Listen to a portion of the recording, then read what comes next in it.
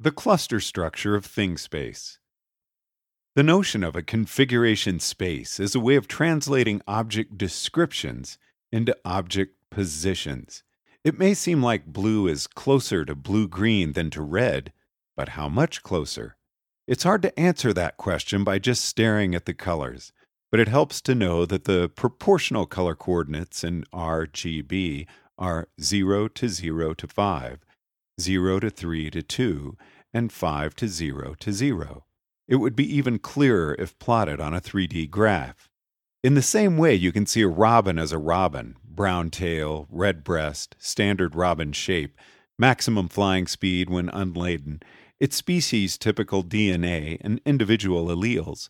Or you could see a robin as a single point in a configuration space whose dimensions described everything we knew, or could not know, about the robin. A robin is bigger than a virus and smaller than an aircraft carrier. That might be the volume dimension. Likewise, a robin weighs more than a hydrogen atom and less than a galaxy. That might be the mass dimension. Different robins will have strong correlations between volume and mass, so the robin points will be lined up in a fairly linear string in those two dimensions, but the correlation won't be exact, so we do need to separate dimensions. This is the benefit of viewing robins as points in space.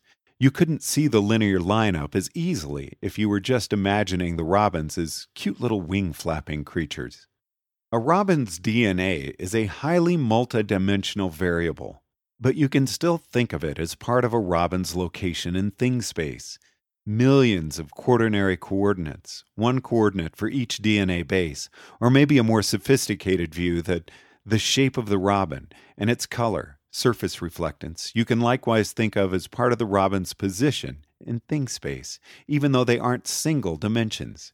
Just like the coordinate point 0 to 0 to 5 contains the same information as the actual HTML color blue, we shouldn't actually lose information when we see robins as points in space.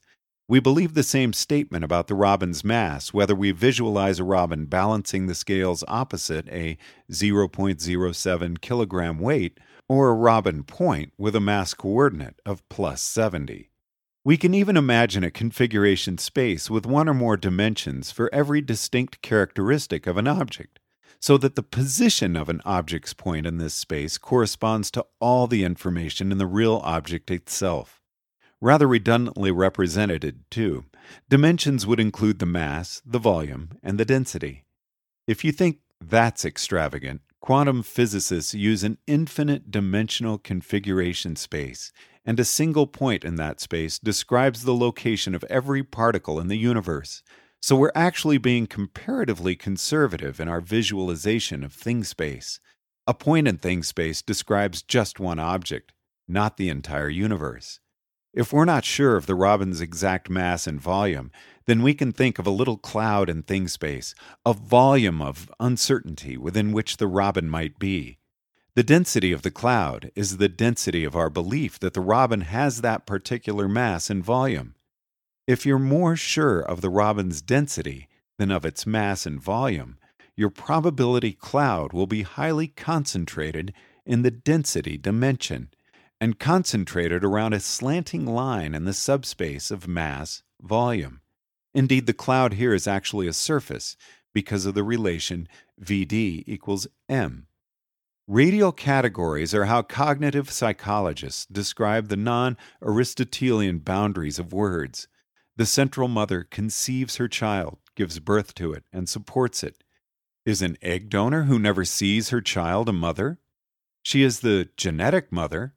What about a woman who is implanted with a foreign embryo and bears it to term? She is a surrogate mother. And the woman who raises a child that isn't hers genetically? Why, she's an adoptive mother. The Aristotelian syllogism would run, humans have 10 fingers. Fred has 9 fingers. Therefore, Fred is not human. But the way we actually think is, humans have 10 fingers. Fred is a human. Therefore, Fred is a 9-fingered human. We can think about the radialness of categories in intentional terms as described above, properties that are usually present, but optionally absent. If we thought about the intention of the word mother, it might be like a distributed glow in Thingspace, a glow whose intensity matches the degree to which that volume of Thingspace matches the category mother. The glow is concentrated in the center of genetics and birth and child raising. The volume of egg donors would also glow, but less brightly. Or we can think about the radialness of categories extensionally. Suppose we mapped all the birds in the world into Thingspace, using a distance metric that corresponds as well as possible to perceived similarity in humans. A robin is more similar to another robin than either is similar to a pigeon, but robins and pigeons are all more similar to each other than either is to a penguin, etc., etc. Then the center of all birdness would be densely populated by many neighboring tight clusters. Robins and sparrows and canaries and pigeons and many other species. Eagles and falcons and other large predatory birds would occupy a nearby cluster. Penguins would be in a more distant cluster, and likewise chickens and ostriches. The result might look, indeed, something like an astronomical cluster, many galaxies orbiting the center and a few outliers. Or we could think simultaneously about both the intention of the cognitive category, bird, and its extension in real-world birds. The central clusters of robins and sparrows glowing brightly with highly typical birdness, satellite clusters of ostriches and penguins glowing more dimly with atypical birdness, and Abraham Lincoln a few megaparsecs away and glowing not at all. I prefer that last visualization, the glowing points, because as I see it, the structure of the cognitive intention followed from the extensional cluster structure. First came the structure in the world, the empirical distribution of birds over Thingspace. Then, by observing it, we formed a category whose intentional glow roughly overlays this structure. This gives us yet another view of why words are not Aristotelian classes. The empirical clustered structure of the real universe is not so crystalline.